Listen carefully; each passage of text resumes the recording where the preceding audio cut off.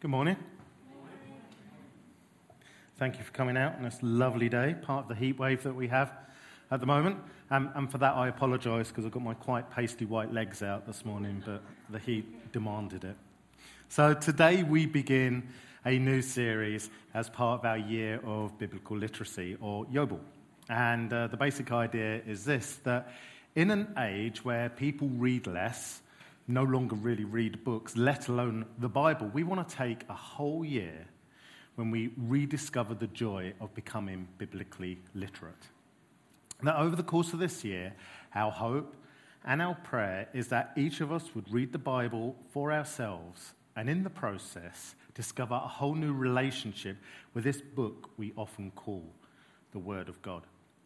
So we've just finished a series looking at some of the wisdom books. We've looked at Job and Proverbs and Ecclesiastes. And today we're going to start a whole new 4-week series on the Book of Esther called The Work of God. My intent this morning is to give you an overview of Esther so that you're ready for the coming 3 weeks, but also to challenge some of the views that some of you may have on the Book of Esther. So buckle up. First, let me state that Esther is one of my favorite books of the Old Testament. And my wife Esther didn't make me say that, just to make it clear. Esther is this rich, amazing narrative. It's a classic story of heroes and heroines, of villains, with the addition of some comedy characters. It's both shocking and inspiring. It has intrigue and comedy moments. It's just a great story. Esther is also a beloved book of the Jews. Jewish rabbis throughout history have said that 2 portions of Scripture would never cease to be relevant to humanity and would last until eternity. Those are the Torah, which are the first 5 books of the Old Testament, and the Book of Esther. So, truly a very loved book of the Jews. Having said that, though, the Book of Esther is not without its detractors. It's not without those people who criticize it, and that's for a number of reasons. Some people have issue with whether Esther is actually historical fact or fiction. Now, you know me, I'm a theology geek, but I'm also a little bit of a history geek, and I would love to take you through the Book of Esther, pointing out all the historical accuracies that are backed up by external historical sources and also by the archaeology. But I can see your eyes are already starting to glaze over and you're starting to fall asleep, so maybe I'll just skip that today. And it's also true that there are a number of inconsistencies in the Book of Esther. This has led some people to believe that actually it's an amalgamation of, or joining together, of a couple of originally separate narratives or stories. If it is of any interest to you, then my stance on Esther is that it's a historical novel with a strong core of historical truth and fact, with a layering of legendary and fictional elements. If you're truly interested to know more, then catch me afterwards, and I'm sure we'll have a great discussion about it. But having said that, to some extent, whether you believe that the Book of Esther is historical fact or fiction, it's kind of irrelevant to what I believe is the intent of the book. But more on that in a moment. Another reason why some take issue with Esther is that despite it being a book of the Bible, it does not mention God once, not a single time. No one in the Book of Esther even alludes to or refers to God. No one even prays a prayer in this book. And it's for that reason that Martin Luther, the father of the Christian Protestant Reformation, considered excluding Esther from the canon of the Bible. Or, in other words, he considered moving the Book of Esther from to a category of books, so good books to read, as opposed to them being considered Holy Scripture, considered to be on par with the rest of the books in the Bible. In the end, though, he agreed that it should remain in canon, despite it not mentioning God. Perhaps we should consider, though, that the fact that God is not mentioned in Esther is actually intentional. Tim Mackey, co-creator of the Bible Project and Bible Nerd, says that the reason that the anonymous author of Esther does not mention God at all is because it is an invitation to read this story looking for God's activity, and there are signs of it everywhere. The story is full of very odd coincidences and ironic reversals, and it all forces you to see God's purpose at work, but behind the scenes. For me, this is the main reason why I love the Book of Esther. That Esther is a book that tells the story of God at work in people, despite the fact that those people do not appear to be the paragon or shining examples of purity or worthiness. That despite all their flaws, God still does an amazing work in people. And that is, conveniently, the title of today's talk, A Work in People. Before we look in more detail at this work that God is doing in people, I think it would be a really good idea to get an overview of the entire book of Esther. And so, rather than me going through it all myself, and I know it will come as a surprise to some of you who've heard me speak before, I'm going to play a video. The video I'm going to play is actually from the Read Scripture set of videos by the Bible Project. And if you're not familiar with the Bible Project, then they really have got a bunch of great summary videos of all of the books of the Bible. And if you're following along with us using the Read Scripture app as part of the Year of Biblical Literacy, then you will know just how helpful these videos are. So with that said, nice and loud please, and we'll play the video. The Book of Esther, it's one of the more exciting and curious books in the Bible. The story is set over 100 years after the Babylonian exile of the Israelites from their land. And while some Jews did return to Jerusalem, remember Ezra and Nehemiah, many did not. And so the Book of Esther is about a Jewish community living in Susa, the capital city of the ancient Persian Empire.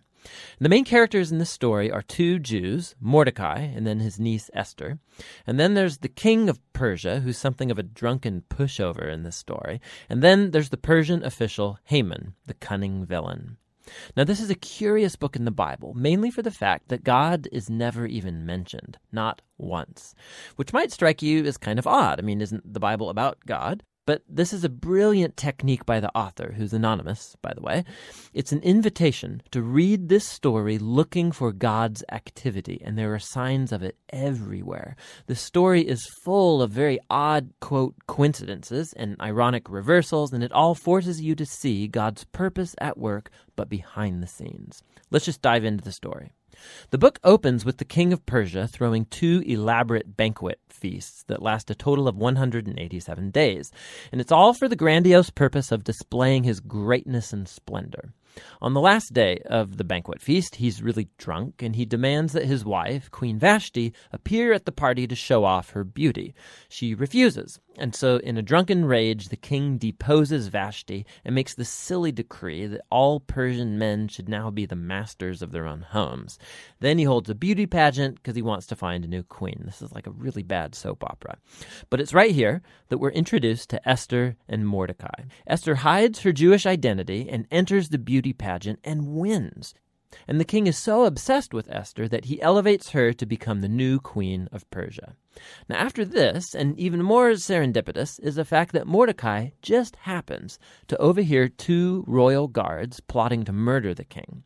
And so he informs Esther, who in turn informs the king, and Mordecai gets credit for saving the king's life.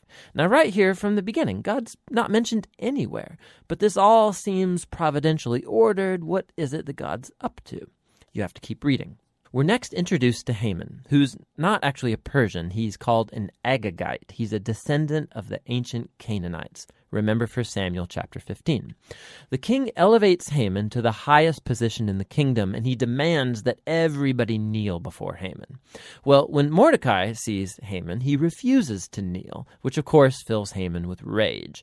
And when he finds out that Mordecai's Jewish, Haman successfully persuades the king to enact this crazy decree to destroy all of the Jewish people. And to decide the date of the Jews' annihilation, Haman rolls the dice. A die is called pur in Hebrew. Tuck that away for later. 11 months later, on the 13th of Adar, all the Jews will die. Haman and the king then have a drinking banquet to celebrate their really horrible decision.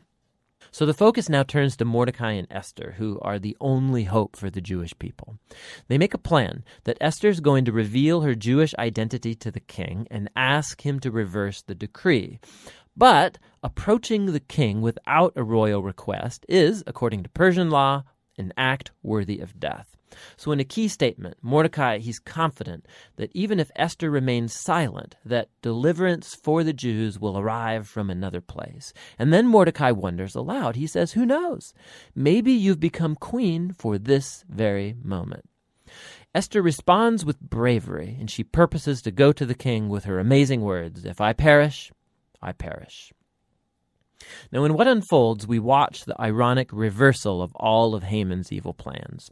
So Esther hosts the king and Haman at a first banquet, and she says that she wants to make a special request of both of them at an exclusive banquet the following day. So Haman leaves the banquet totally drunk, and he sees Mordecai in the street. He fumes with anger, and he orders that a tall stake be built so that Mordecai can be impaled upon it in the morning. It seems like things can't get any worse for the Jews and for Mordecai. But all of a sudden, the story pivots. It just so happens that night, the king, he can't sleep, and he has the royal chronicles read to him for good bedtime reading, and he just happens to hear about how Mordecai had saved the king's life. He had totally forgotten. So in the morning, Haman enters to request Mordecai's execution, and the king in that moment orders Haman to honor Mordecai publicly for saving his life. So now Haman has to lead Mordecai around the city on a royal horse, telling everyone to praise him.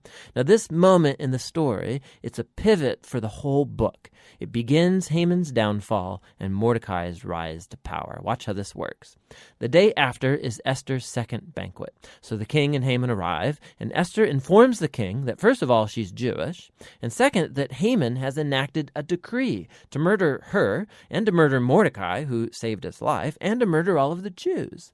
Now the king's had a lot to drink, so when he hears this news, he goes into yet one more drunken rage, and he orders that Haman be impaled on the very stake he made for Mordecai. It's ironic and a grisly way for Haman to go.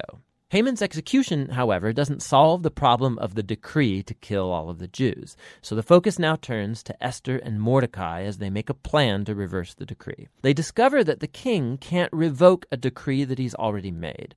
So instead, the king commissions Mordecai to issue a counter-decree. On the appointed day that all of the Jews were supposed to be killed, the 13th of Adar, now the Jews are ordered to defend themselves and to destroy any who plotted to kill them. Then Mordecai, Esther, and Jews everywhere hold banquets and feasts to celebrate this new decree, and Mordecai is elevated to a seat beside the king.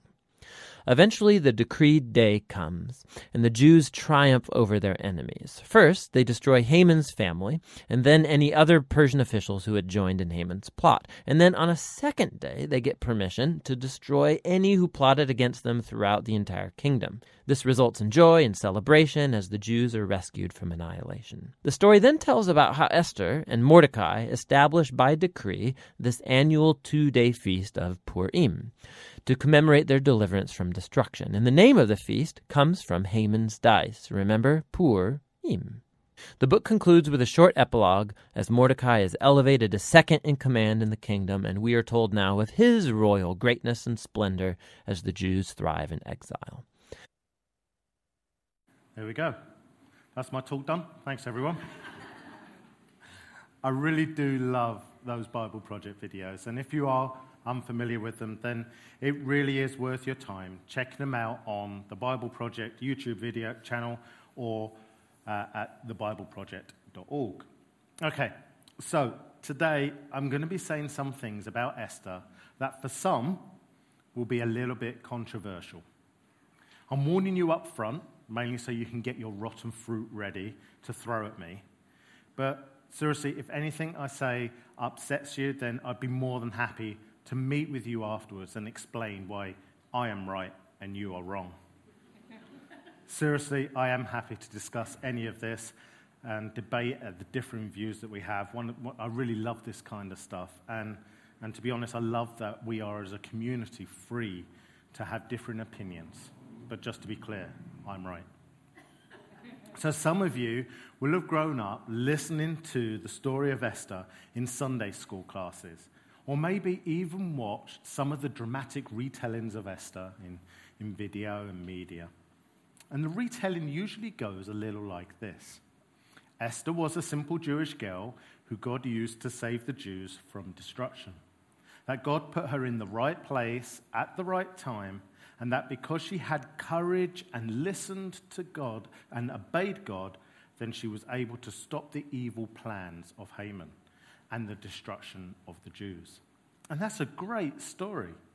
And there have been many talks and sermons based upon Esther's character of being courageous and obedient to God.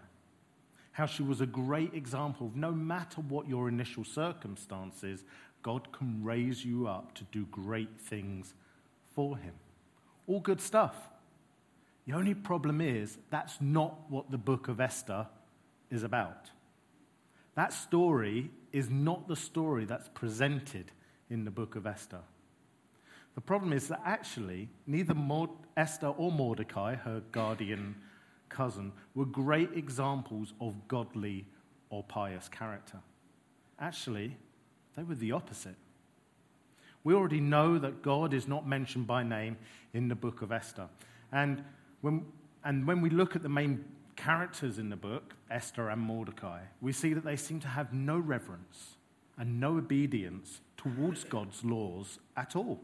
They compromise in every way possible in their circumstances. Let's look at just one example of many in the first 2 chapters. The king of Persia, after partying hard for a long time, 180 days, now that's a party, with his drunk mates, demands that his queen, Queen Vashti, come and display herself in front of them. To which request she outright refuses. I wonder why she wasn't keen to do that. I mean, who wouldn't want to display themselves in front of a bunch of drunk guys? How unreasonable of her. Not. Of course she said no. So the king, embarrassed by her refusal, deposes the queen, sends out an edict demanding all women respect their husbands and making it clear that every man should be the ruler over his own household. What a bunch of wusses. Seriously, no insecure men there then. And then the king begins to search for a replacement queen by having this massive year-long beauty contest. So Esther signs up for that and proceeds to go through the various rounds until she is selected as queen. And we can read this in Esther 2, verses 15 to 17. Now, this is a good point for you to bring your Bibles out and look at your Bibles if you have them with you. If you don't, then we will have the words up on the screen. So Esther 2, 15 to 17 goes like this. When the turn came for Esther, the young woman Mordecai had adopted, the daughter of his uncle Abihail, to go to the king, she asked for nothing other than what Hegai, the king's eunuch, who was in charge of the harem, suggested. And Esther won the favor of everyone who saw her. She was taken to King Xerxes in the royal residence in the 10th month, the month of Tebeth, in the 7th year of his reign. Now the king was attracted to Esther more than to any other women, and she won his favor and approval more than any of the other virgins. So he set a royal crown on her head and made her queen instead of Vashti. Now, I don't have time to go into detail, but trust me when I say that over the course of the first 2 chapters alone, Esther breaks many Jewish laws and customs in the process of becoming queen. I mean, for starters, how do you think she won the king's favor? It wasn't by just looking pretty. I'll leave that thought with you for now. Ironically, though, Queen Vashti, who is often used as this disobedient character opposite the obedient Esther, in many talks about Esther nowadays, could be considered more virtuous, more modest, and of greater moral character than Esther. And that is actually, I believe, intentional. During the first 2 chapters of Esther, it can be shown that the Jews in exile had fallen far away from God, that they had been fully assimilated into the culture of Persia, so that they had forgotten God and everything that he had done for the Israelites. That both Esther and Mordecai, far from being these paragons of faith and virtue, are actually like the rest of the Israelites, totally unfaithful to God and their covenant with him. The post-exile Jews and Christians had a real issue with this secular story, so being in Scripture. So much so that the Greek and Aramaic versions of the Hebrew Scriptures had a number of significant additions added to the story of Esther to make it appear more religious. Now, although these additions are no longer accepted as being canon and are not part of the Book of Esther as we see it today, there is no doubt that the modern retellings of Esther try to add back in this religious tone to Esther. The theologian John Donne, who wrote about these additions, said, "The way that the Greek and Aramaic translations of Esther transformed the Hebrew story, not to mention the way contemporary versions have done this, completely changes the original intentions." The general tenor of most films, cartoons, and novels on Esther follows the spirit of the expansive Greek and Aramaic text instead of the Hebrew. By adding religious imagery and Jewish customs to the Hebrew version of Esther in any capacity, whether it is in a popular retelling, a commentary, a pastor's sermon, or a Sunday school lesson, the intuition and trajectory of the ancient translators are being followed. Sadly, I do not have time to point out all the ways in which Esther compromised and the Israelites abandoned the covenant they had with God. But if you are interested in a very good book and study on this matter and on this topic, then I highly recommend Esther and Her Elusive God. If we could click. Thank you. Esther and Her Elusive God, How a Secular Story Functions as Scripture by John Anthony Dunn. No rotten fruit yet? Good. So, if we accept that the book of Esther appears to be a thoroughly secular book, with the main characters being unfaithful to both God and the covenant with God, then what is Esther all about? Why is it considered scripture? How does it fit into this overall narrative and story of God? And that last question is key. If we stop looking at the book of Esther in isolation, then I would argue that we see the message of Esther is actually all about God and his faithfulness. So bear with me a few more minutes whilst we look at this. First, let me talk about Esther as a counterpoint to Job. A few weeks ago, Steve and Tammy both spoke about the book of Job and how the book of Job poses the question of why do bad things happen to good people? Now, the book of Job doesn't really answer the question, but in a similar way, the book of Esther poses the question, why do good things happen to undeserving people? Job's friends assume he must have done something wrong to warrant all the suffering that he was going through. And in a similar way, those who reflect on the book of Esther assume the reverse, that Esther must have done something right. After all, God saves the Jews through Esther and Mordecai. And they also both end up with a pretty good deal. She becomes the queen, and Mordecai is promoted to being second only to the king of Persia. That is why many have looked for something in the characters of Esther and Mordecai to show that they are deserving of such good things. Despite it being clear that neither Esther or Mordecai do anything to deserve God working through them in such a way. They are utterly unfaithful to God. And that is the point.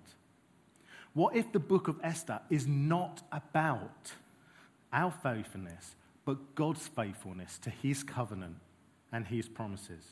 What if Esther is about God's faithfulness to his unfaithful people? I believe that Esther communicates the message that God is faithful to his promises. His promises to Abraham, for example, that he would bless the entire world through him. Genesis 12, 2-3 says, I will make you into a great nation, and I will bless you. I will make your name great, and you will be a blessing. I will bless those who bless you, and whoever curses you, I will curse. And all peoples on earth will be blessed through you. And despite the Israelites' unfaithfulness, God still preserved his people. He still stopped them from being destroyed.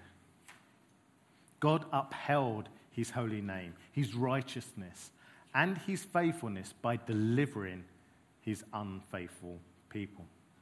John Donne puts it this way: the perspective of this book, taken as a whole, is that Esther is a story about how God was faithful to an unfaithful people. God was responding despite the actions of his people.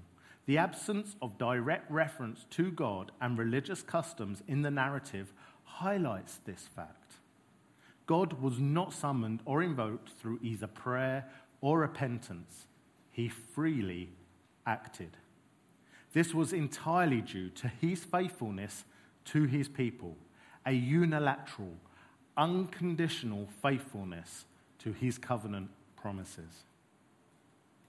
To be clear, this salvation we're talking about, this salvation of the Jews, should not be equated to the saving work of Jesus Christ. God does not save those who are unrepentantly unfaithful. This is not about eternal salvation, but about God being faithful to his promises, whether we deserve it or not.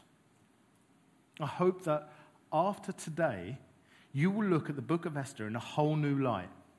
And as my favorite theologian, N.T. Wright, said about John Donne's book, I'm sorry, I had to get an N.T. Wright quote in there somewhere. He said this: Christians have traditionally read the strange and powerful book of Esther by making it fit our ideas of how piety ought to work. John Anthony Dunn challenges us to do it the other way around, to allow the story to be itself, to expand our ideas of how God works in the world and through his people, to include the story as it really is. The work of God through dysfunctional, ordinary, sinful, disobedient, messy people. I hope that you now look at the book of Esther as really an encouragement, as I do, to know that God is always true to his word. That despite the fact that we individually or as the church continually show examples of unfaithfulness and messing up, that God continues to guide, direct, and do a work in people.